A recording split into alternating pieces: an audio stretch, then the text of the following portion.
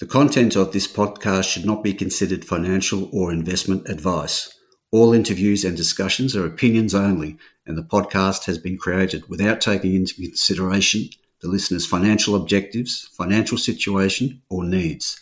Listeners should obtain independent advice before making any financial decisions.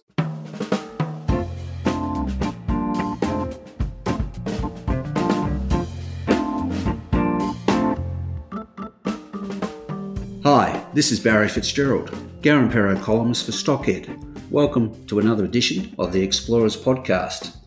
We're off to far north Queensland today, where we're catching up with the wonderfully named Metallica Minerals, which is advancing a high-purity silica sand project right next door to the Mitsubishi's Cape Flattery project, which has been going for 30 years and is the world's biggest producer of high-purity silica sand. And Metallica's project, also called Cape Flattery, is right next door, sharing the same dune fields that Mitsubishi's been mining for 30 years. And to tell us the story, and particularly, I guess, the boom conditions that seem to be gathering momentum in the silica sand business, we have Metallica's Executive Chairman, Theo Psaros, with us today to give us a feel for what to look out for as the rest of the year unfolds. A lot of news flow out of this one. And I'll just mention before I get Theo to join us that the stock is trading at 3.3 cents for a market cap of 22 million, and it trades under the code MLM. So with that, g'day Theo, thanks for your time today. Hi Barry, it's a pleasure to be here. Right. Now Theo, an interesting one here, and a lot of news flow recently and some more in the pipeline, but I think it might be great to start out with, for the average man and woman, just what is high purity silica sand and what is the outlook for the material? Well, the beauty of our project is that the silica sand we extract out of each of the dunes requires minimal processing, and ultimately it ends up on a ship, and then the end users throughout Asia and also throughout the world then process this silica sand predominantly for glass manufacturing. There are also ceramic manufacturers, but the boom in silica sand, Barry, is being generated by the solar panel industry. That is probably the biggest market that is demanding the highest purity silica sand. And Cape Flattery is renowned around the world for having the highest purity silica sand available. Right. I guess we haven't heard much about it because it's the existing operation there, the world's biggest, is with Mitsubishi, of course, which is not based in Australia. So you guys, how long have you been working on this opportunity and what stage are you at?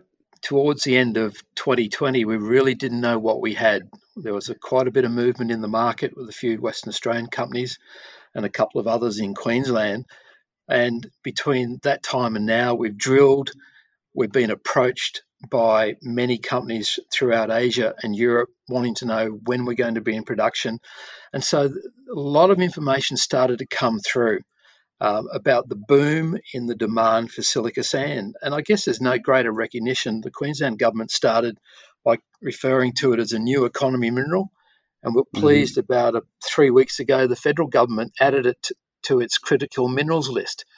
You know, the world is on a mission to reduce, on a mission to reduce emissions, if I could put it that way. And silica sand is going to play a role. The demand for solar panels is going to deliver what so many people around the world want, and that's a reduction in emissions. And the quality of your material is right up there, is it?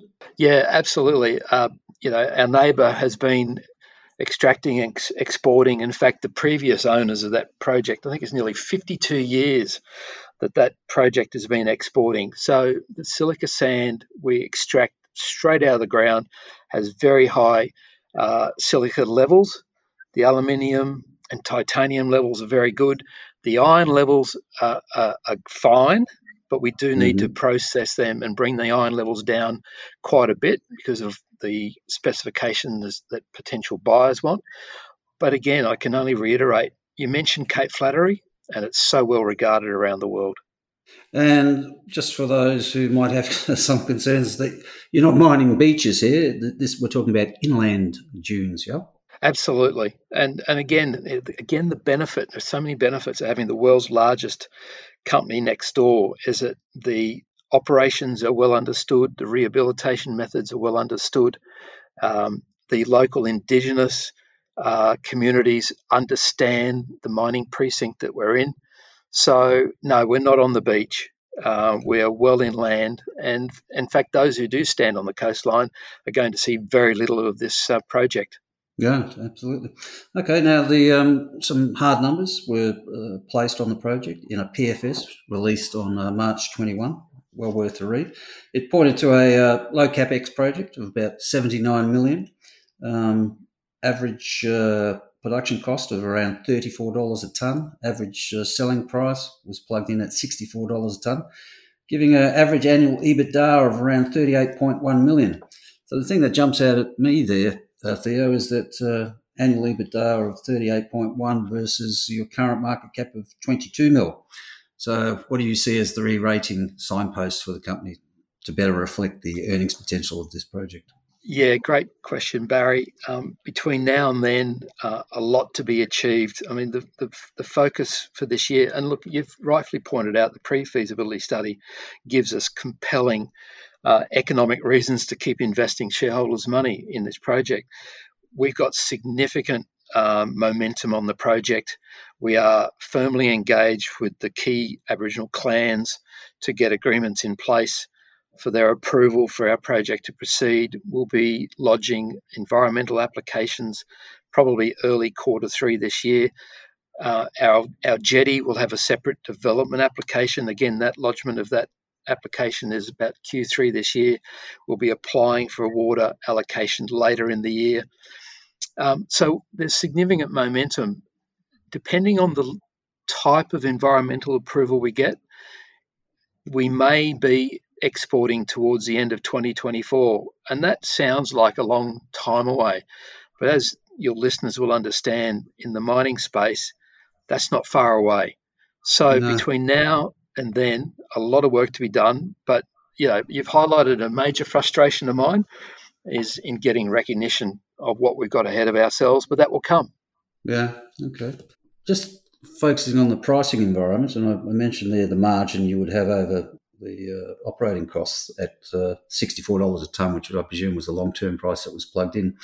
Is it a commodity that has much volatility to it, or is it essentially GDP plus sort of performance? It's a very opaque commodity. It is very difficult to get pricing information. We used a marketing group based in Hong Kong who have team members in China and Malaysia who studied the market as it is now, and they supported a forecast price of that $63, $64 Australian 2024. Is very difficult to get a handle on pricing. I will point out that when we published that price, other companies have suggested the selling price could be as high as $81 Australian. Yeah, And I was naturally, wondering. we hope their intelligence is spot on.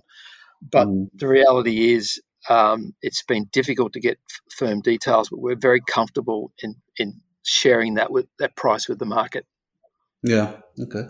Now we are talking about a long-lived project. I think 25 years was outlined in the PFS with a CapEx payback of 3.9 years, $79 million CapEx. How do you see yourselves going around about financing that?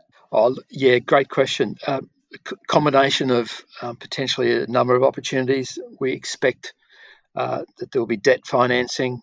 We're very keen to talk to the Northern Australia Infrastructure Fund to understand their processes, particularly their process of evaluation. What we need to achieve in the next 12 months is understanding who are genuine offtake partners, uh, Mm-hmm. who can participate in the project. Could they make a prepayment? All these sorts of opportunities need to be investigated. And of course, then there is the equity markets as well. So that $80 million, circa $80 million capex for the project, there'll be working capital on top. It's a decent amount of capital that we need to put this into production.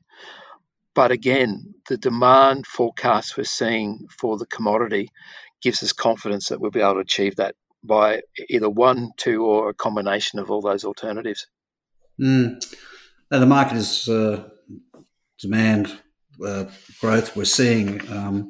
I think there's forecasts there of taking off from that an extra 40 million tonnes of extra product will be needed in this by the end of the decade sort of scenario. I'm just wondering, are there multiple buyers of the product, or are you reliant on China or any particular region, or is it across APAC we're talking?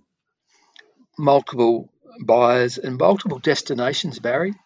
Yes, China is the largest manufacturer of solar panels, so naturally they will be there.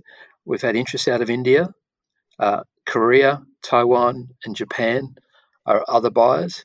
And as much as I'm stressing the importance and the growth of the solar panel industry, it was interesting. Car manufacturers are demanding high quality glass, and the more we think about the number of cars being manufactured with the equivalent of an iPad sitting in the dash, they want Yeah. high quality glass as well. So to achieve that high quality glass, you need a Mm-hmm. high quality silica sand. So Mm. it's also another industry that are showing interest. Yeah. I think one of my old cars had a screen in it about the size of an iPhone, and the latest car's got one of a small TV. So, yeah, lots more buyer. Yeah. Okay. Exactly. So, a key focus, I guess, going forward will be negotiations, discussions with potential off-takers. For sure. Again, depending on the type of environmental approval that the Queensland Government requires of us for the next 12 months, we need to nail down offtake interest. We're getting nibbles, we're getting interest from particularly Asia, and as I said, even India. But we've got to convert that over the next 12 months. Mm. Now, I know the declaration of the project of being one of importance and significance does not go to the environmental approvals process, but or the environmental application that you plan to lodge, but it must be seen as encouraging. That on the one hand, it's considered a project of national significance, and it's in an area that's been mined for 30 years. So we're not expecting any real hiccups on the environmental side of things. Certainly not expecting any. To get that designation by a key Queensland Government department as a project of regional significance was a milestone. Yes, it allows us to apply for a water allocation, but to get that designation, we really had to spell out to the government the economic benefits of the project, most importantly, the economic benefits to the region, and even more importantly, to the townships nearby, Hopevale and Cooktown, and importantly, the Indigenous communities in that area. And so the government took on board what our strategy is, what we want to deliver, what we want to achieve for those communities, and we got the result we wanted. So we're very happy with that designation. Okay. How are you off the funding? I understand you had a placement not long ago, $3 million placement. So funds well in hand to make this push towards development decision? Yeah, we're just under $7 million cash on hand. We were delighted to welcome the Deutsche Balaton Group to the register, who's sitting just under 10% of the register a couple of months ago. Our largest shareholder contributed to maintain their position. Ilwella, and our third largest shareholder, also contributed. So significant confidence in what we've got. And, I guess one of the key aspects of the project, if you forgive me, Barry, is the location of where we are. Yes, we're next door to the world's largest, but we have the ability to build our own jetty. Right. And our project is located inside or adjacent to the port of Cape Flattery. And hence, we will build a jetty for our own project inside a port limit. Now, why is that important? There is very strict legislation in Queensland about building marine infrastructure outside port limits. It's I called can the imagine. Sustainable Ports Act. Now, that Mm-hmm. does not apply to our project. So, yes, we've still got approvals to go through, approvals with the federal government and the Queensland government for the jetty. But the beauty of that location is that we are inside the port limit of Cape Flattery. Right. And just extending that a bit further, so you're not reliant at all on the existing Cape Flattery project for sharing of infrastructure or anything like that? No, we wish there was capacity. There is simply no capacity on that jetty that the government owns, that Mitsubishi lease. It's that the house full sign is up there, hence the need to build our own infrastructure. Mm-hmm. And I had a look at the PFS, and I noticed that the jetty that you're proposing, you've been able to rein in its length quite considerably, hence delivering cost savings. How are you able to do that? Well, when we started out last year, can you imagine a fully loaded barge, because we will be barging the silica sand out to a ship about 5 kilometres inside the port limit. So imagine a fully loaded barge needing a certain depth of water to be able to clear the bottom. We envisage that it may have been a 500-metre jetty, but the studies that we've done, we're pleased to say, by going, using traditional barges, we only need to have a jetty of a length of 350 metres. So it saved us, quite a bit of capital in that regard. Yeah, I imagine it did. And no need for dredging? Oh, none whatsoever. A key question we get asked by government agencies: no dredging whatsoever. So you're ticking all the boxes there. So I was wondering if, as we're starting to wrap up here, if you can give investors a feel for some key milestones that you're fast approaching, and what they should be looking out for as the year unfolds. Yeah, look, plenty of milestones to come. The discussions and the continuing negotiations with the traditional landowners is probably the first one. We'll soon be lodging environmental application, development application. We plan for those to be in place by year end, depending on the level of environmental studies that we need to undertake, that the government stipulates. I would hope that all those companies that are showing interest in offtake would at the very least be interested in MOUs, but we would hope to convert them into bankable offtake agreements early next year. So plenty of news flow to come. There'll be updates on the metallurgy studies. So we're ticking the boxes as we progress towards construction, hopefully in 2023. And as I said it before, it's our intention to be exporting towards the end of 2024. Right. Okay. Which is, when you compare it with all the excitement around some of these battery minerals projects, nickels and lithiums, and where you've got 5 to 7 year sort of production horizons, yours is potentially quite short. It's a very simple operation. We don't actually call it a mine. We're just, the dozers come in, extract the sand, and then it goes into processing plant on a conveyor belt, onto a barge, onto a ship. And I know I've probably oversimplified it in some respect, but we don't leave a pit. We will be rehabilitating on average from the 4th year of production. And as I said before, the locals know this to be a silica sand precinct. So we're not doing anything that hasn't been achieved before. Okay. Finally, one I couldn't resist but ask: is it true that everyone who works for Metallica has to be a heavy metal fan? No? It's standard in the employment practices, except my son hates it when I put their music on the stereo when I drive him to school. Is that right? And that's a serious story. Why does he hate it? Oh, well, age difference. He prefers this rap rubbish. Yeah, I'm with you. I understood. Okay, Theo, interesting story. Particularly interesting given that short-term potential to get into production, start capturing those margins, and who knows what those margins will be by the time production starts. Because one thing we all know, and you touched on it, the decarbonisation of the world equals kilometres and kilometres and kilometres of solar panels.